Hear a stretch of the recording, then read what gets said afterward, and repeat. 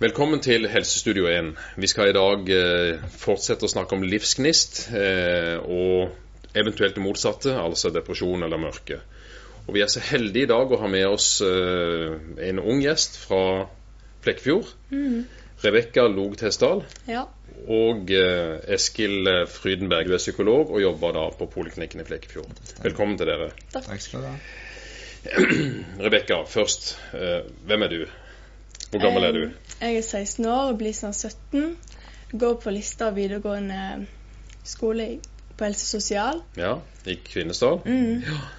Og bor altså i Flekkefjord. Du har søsken også, har du det? Ja, eldre søster. Ja. Og foreldre som du bor sammen med. Ja. Ja. Rebekka, vi må bare høre litt om bakgrunnen for at du er her. Vi ser jo at du er en flott, livskraftig jente som sitter her nå, men det har vært tungt en periode. Du fortalte meg her på forhånd at det startet sånn i 7. klasse litt, Ja. og så ble det nok så ille når du kom over på ungdomsskolen. Ja. Hva var det for noe?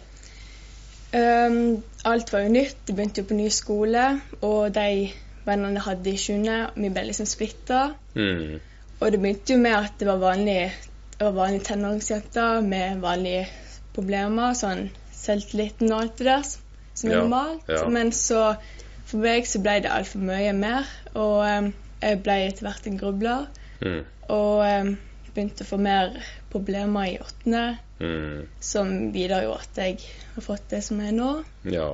Og det du har hatt nå, det er, hvis man skulle kalle det noe sånn på vårt psykolog- og psykiaterspråk, så ville det vært en slags depresjon og angst. Ja. Så Eskil, jeg vet at du brakte inn et bilde eller en måte å jobbe med dette som Rebekka har slitt med, som dere har kalt monster. Hva er det for noe? Vi har jo kalt det det lille monster, egentlig. Og det er vel egentlig en oppsummering av alle de små negative stemmene som Rebekka egentlig opplevde da på ungdomsskolen, som ballet seg opp til et lite monster som ble med Rebekka rett og slett, og ble sittende egentlig på skulderen. Ja. Og da Rebekka, som er en grubler, hun fortsatte dessverre den samtalen med det lille monsteret på egen hånd. Ja. Så det som skjedde da var at du og monsteret trakk dere litt tilbake, og du sørget mer for monsteret enn for å være i kontakt med... Jeg begynte mer å høre på det monsteret. Ja. Og det prøvde å lure meg hele tiden. Ja.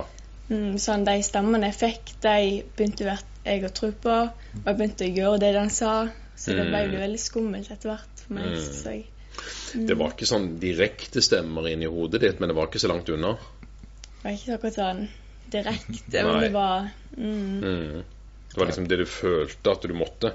Du måtte trekke det tilbake og være der, og trekke det tilbake og isolere det fra venner og også dine foreldre og familie for øvrig, har du sagt. Jeg holdt meg veldig inne, og ville ikke at jeg skulle se at jeg ville ikke bli kalt for sur eller lei meg og den deppa ungen, så jeg gjorde det egentlig det som ikke bør gjøre, å isolere meg sånn, og være inne i den mørke hula. Ja, så du gjorde det på et vis litt usynlig. Ja. I stedet for å få kommentarer på at du så sur ut, så var du bare litt vekk så mye du kunne. Og jeg tog jo på meg den maska der det var, alt var fint, men jeg ble så sliten av det at når jeg kom hjem så kom det liksom ut. Ja. Kom tårene og alt det ut. Ja. For jeg har jo gått sånn hele dagen liksom, og gått og bært på den maska. Eskil, hva kaller vi den teknikken der med å kalle det et monster? For det var ikke noe du fant på at det var et monster.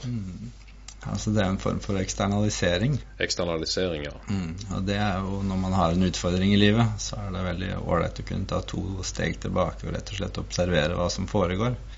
Og sånn som Rebekka beskriver også, så er det en indre dialog som vi alle kjenner igjen. Den kan både være vår beste venn og også vår verste fiende. Ja. Og dessverre i en tilfelle med Rebekka her, så har de vært ganske mye krangel og ganske mye konflikt, virker det som også. Som du sier, hun har blitt lurt til ganske mye rart i forhold til hva den indre dialogen har omhandlet, hva dette lille monsteret rett og slett har prøvd å få henne til å tro. Om seg selv spesielt. Og om hva andre mennesker tenker om henne. Og det er nok, det kan vi kjenne oss igjen i alle sammen egentlig, tror jeg, altså. At vi liksom veldig redde og bekymret for hva andre mennesker tenker og tror om oss. Nettopp. Men den teknikken da, å bruke, liksom kalle det noe sånn litt negativt ladet, et monster. For et monster er noe vi er redd for, ikke sant? Som tar litt makta fra oss, og som vi må passe oss for. Den teknikken brukes psykologisk for å anskueliggjøre, for å tydeliggjøre noe. Der er det liksom, der er det. Ja. Hvordan skal vi få bukt med det? Litt sånn. Det har funket litt for deg, å jobbe sånn? Ja. Ja. Jeg prøver ikke å unngå ting, så det jeg er redd for, det gjør jeg, for det å prøve liksom å finne små gleder i hverdagen som kan bli et resultat av noe bra.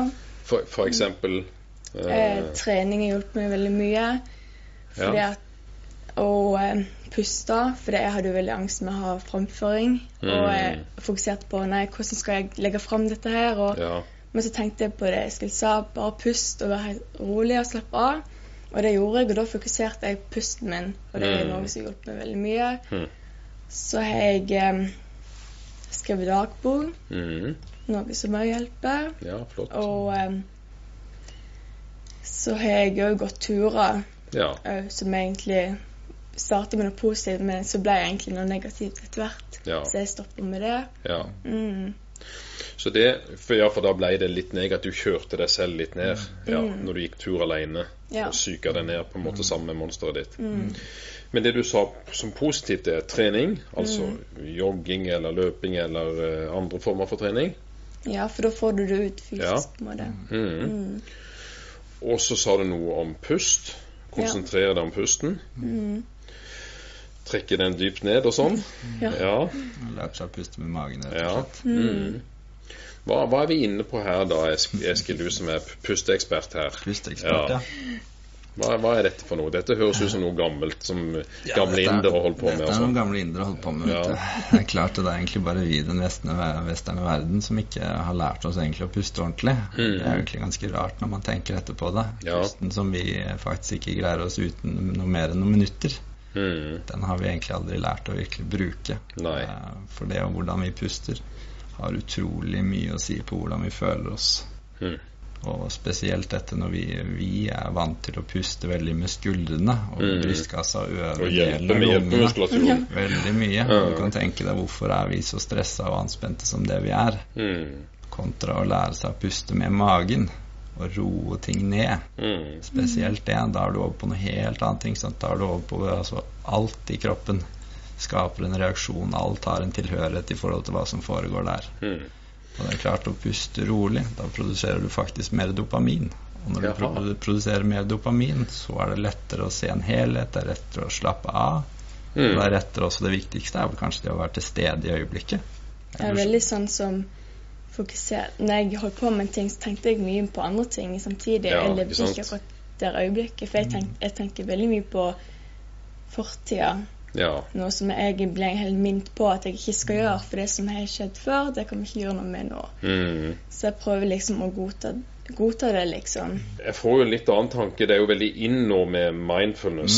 Hva er det for noe, Eskil? Og det er litt av det dere driver med også. Ja, absolutt. Mindfulness, det er jo også noe som bygger veldig mye på hva det du kaller for det mystiske, som de har drevet med i tusenvis av år bort i Østen. Men mindfulness er jo egentlig bare oppmerksomhetstrening. Det er egentlig så enkelt er det. Lære seg eller trene opp rett og slett hvordan man kan være mer til stede i nuet, rett og slett, altså i nåtiden. For det er jo som Rebecca også sier der, at dette med tankegangen, den indre dialogen, den vil alltid prøve å lure deg bort fra øyeblikkene. Den prøver egentlig alltid å fortelle at det er et eller annet som har skjedd i fortiden som er mye viktigere enn det som foregår nå, eller så er det bekymringer om fremtiden basert på hva som har skjedd i fortiden. Og det er framfor alt negativt, ikke sant? Det som har skjedd, det er jo ikke noe superpositivt som løfter oss som en rakett fremover. Det er noe skikkelig som trekker oss ned. Dessverre. Jeg er veldig så bitt så sliten av det. Så jeg har liksom gått på en smell.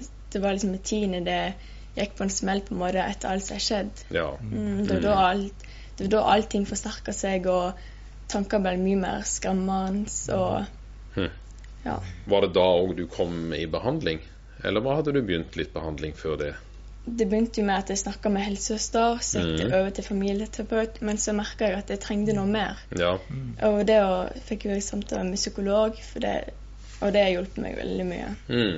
Hver time når jeg går ut fra samtalen, så får jeg en motivasjonsfølelse og en god følelse. Det skal jo også sies her at Rebecca er jo veldig flink til å faktisk gjøre de tingene vi kommer opp med. Altså, vi kommer jo egentlig, det er 2 hoder som kommer sammen og legger litt strategier. Men hadde ikke Rebecca faktisk gjort de tingene som vi ble enige om, så hadde jo faktisk ikke hatt noen effekt. Det hadde vært like langt.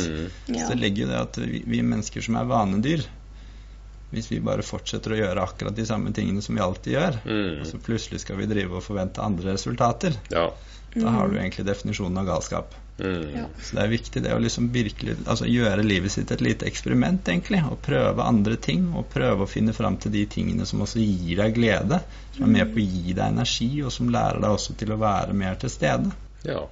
Da blir livet, det blir vel ganske mye enklere da. Jeg har liksom ikke prøvd å unngå ting.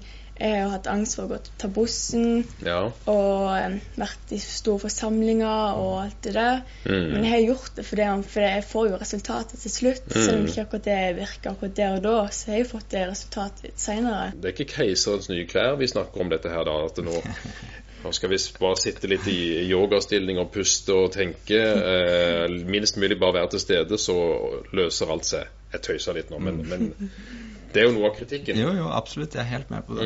Det er jeg helt med på. Og det er vel kanskje noe av den kritikken du viser til, spesielt i mindfulness. Det er noe som blir lagt veldig mye i organisasjonssektoren nå, for eksempel. Hvor du bare kommer på jobb, og så kan du bare kjøre så hardt du bare orker. Du trenger bare være mindful, så er vi med på å sørge for at stressnivået blir lavere.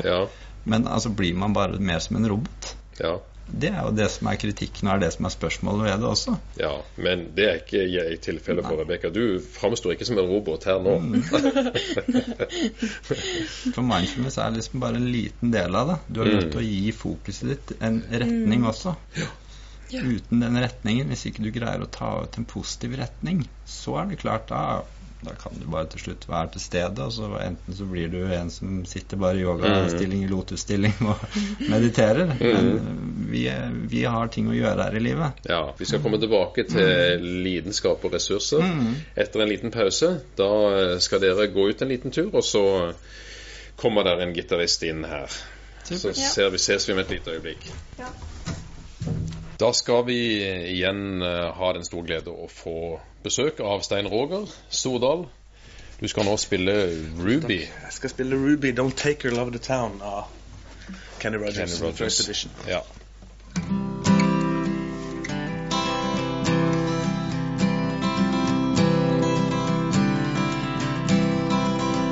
You've painted up your lips and rolled and curled and tinted hair.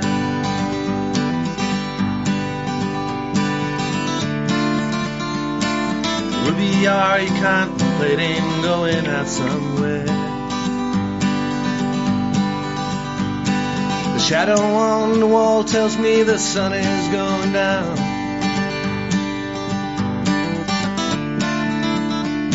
Oh, Ruby, don't take your love down. It wasn't me that started that old crazy Asian war, but I was proud and go my do my patriotic shore. Yes, it's true that I'm not the man I used to be. Oh,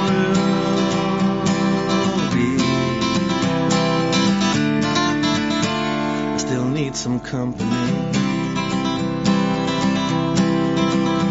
Well, it's hard to love a man whose legs are bent and paralyzed.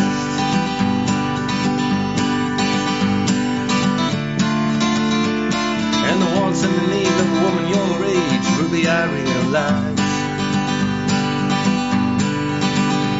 But it won't be long, I've heard them say, until I'm not around.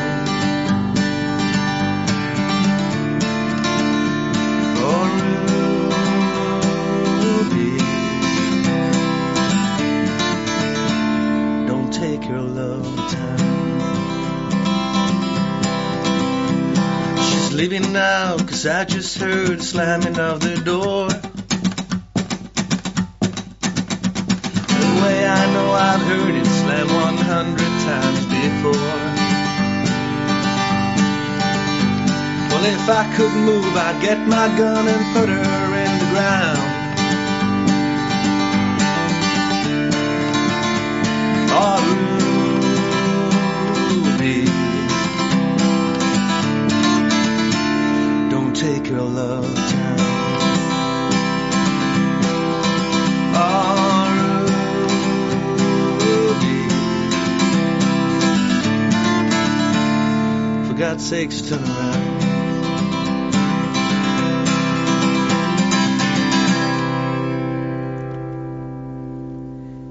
Tusen hjertelig takk, Stein Ager Stordal. Ja, da skal vi fortsette her i Helsestudio 1 og ønske velkommen tilbake Rebecca og Eskil. Før pausen så snakker vi om dette med å få fram det som egentlig bor i oss, altså kraften, lidenskapen, energien. Føler du at det er på vei fram? Ja. Jeg ser mye mer lysere på ting. Ja. Og jeg ser mye mer lysere på fremtiden. For det er jo bare en periode jeg liksom bare har lyst til å gi opp på alt. Og så liksom ikke lys. Nei. Men også jeg begynte jo å skade meg og brukte det. Men jeg tenkte det var feil, for jeg tenkte hvis du lager deg et mål for fremtiden, så blir det mye lettere å fokusere på det. For jeg har lært at livet blir jo til det man fokuserer på. Ja. Så hvis du fokuserer på, for jeg har liksom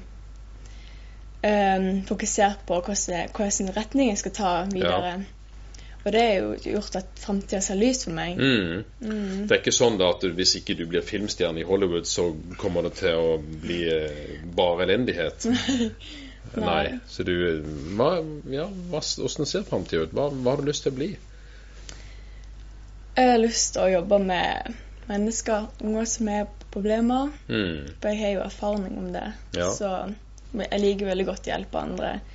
Jeg tenker mer på andre enn meg selv faktisk, og det er jo det som har gjort litt vanskelig for meg. At jeg ikke har tatt på en måte andres problemer inn til meg også, og har blitt så sliten av det også. Så jeg måtte ha satt grenser på det. Så den balansen mellom å tenke på seg selv og tenke på andre, den har du blitt flinkere til.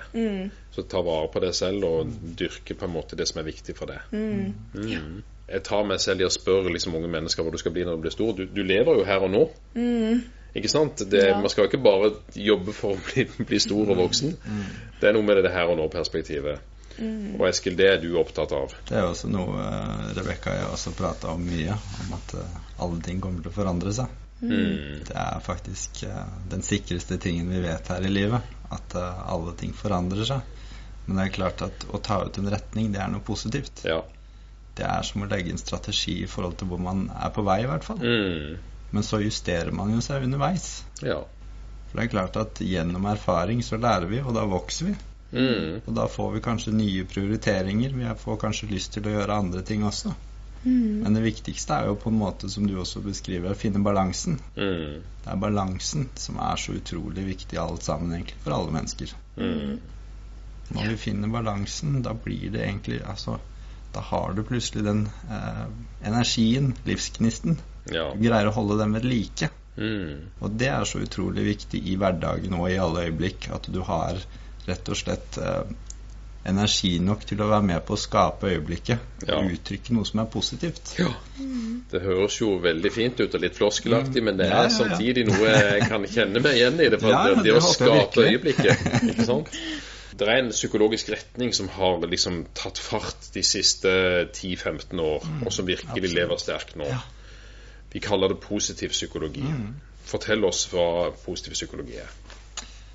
Da kommer vi kanskje litt tilbake på det der om å finne opp hjul igjen egentlig, for dette er jo noe som menneskene egentlig har vært opptatt siden tidenes begynnelse, i hvert fall som vi vet, om å finne meningen med livet og finne ut hva er det som gjør oss egentlig glad og lykkelige.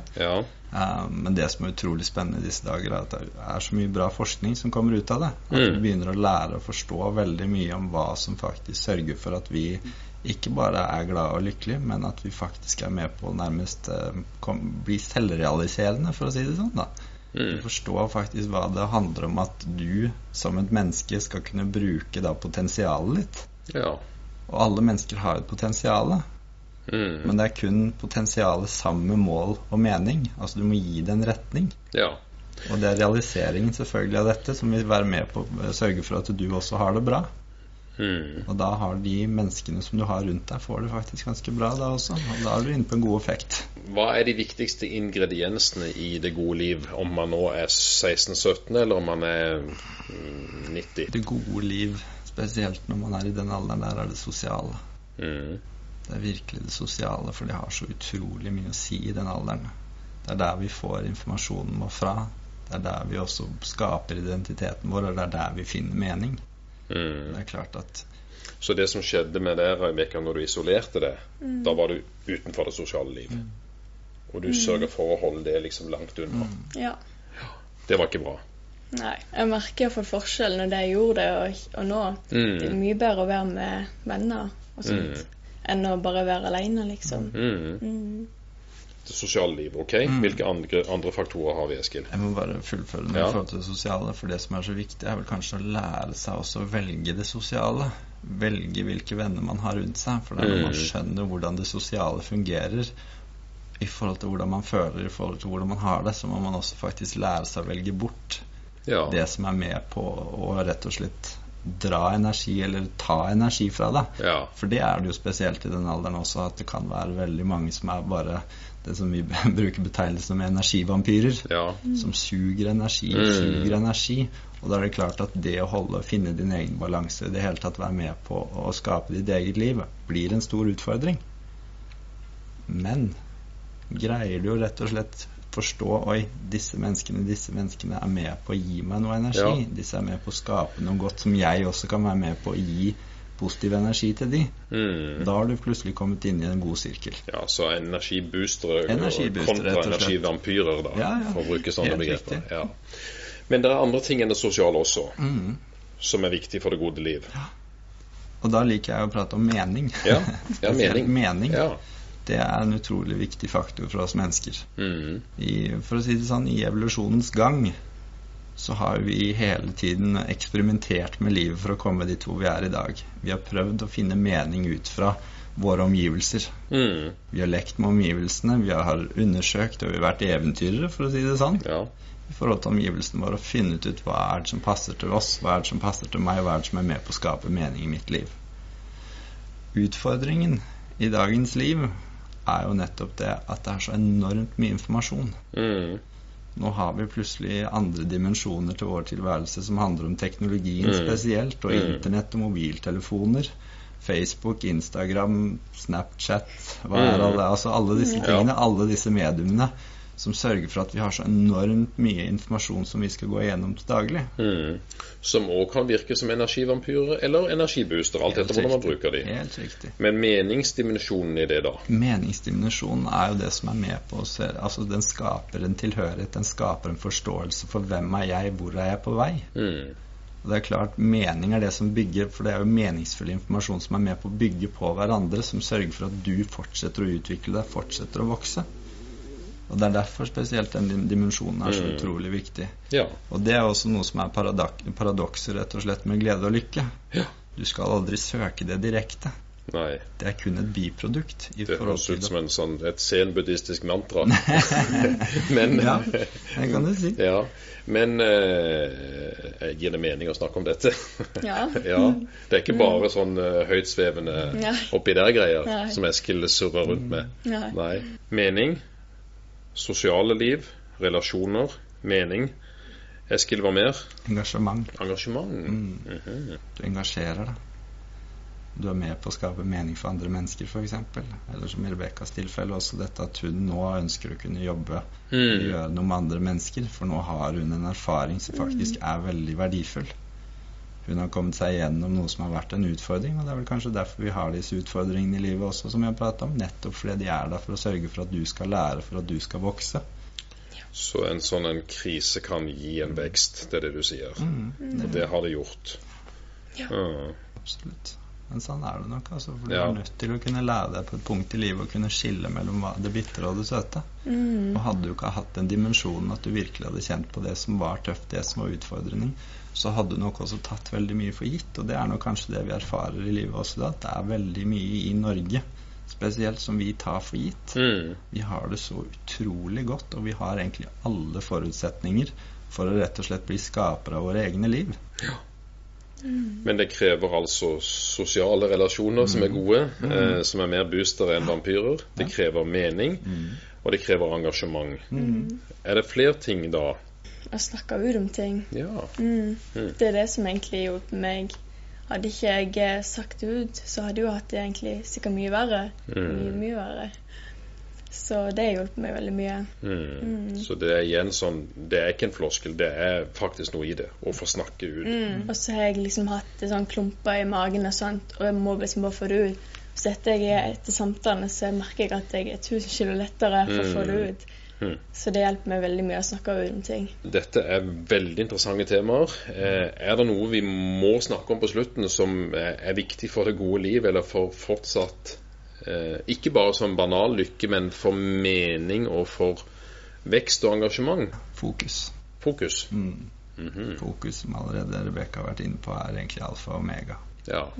Hvis ikke så har vi altså, innenfor yoga så kaller man jo sinnet vårt for the monkey brain, eller the monkey mind. Den som en apekatt som svinger seg fra tre til tre, alltid på utkikk etter neste banan. Sånn det med også den indre dialogen vår også, som på en måte, hvis ikke vi lærer oss å fokusere, og være såpass bevisste at det vi fokuserer på, det også det som vi tiltrekker inn i livene våre. Fokuset vårt vokser uansett hva vi fokuserer på. Om det nå matte, eller om det energiboostere kontra energivampyrer, eller om det andre ting. Det som, så det viktig med fokus. Rebecca, Eskil, tusen hjertelig takk for at dere kom til Helsestudio 1 i dag. Det har vært en uhyre spennende og flott samtale. Jeg føler meg litt løftet og engasjert og beriket. Hjertelig takk. Og velkommen tilbake til søndag til nytt program i Helsestudio 1.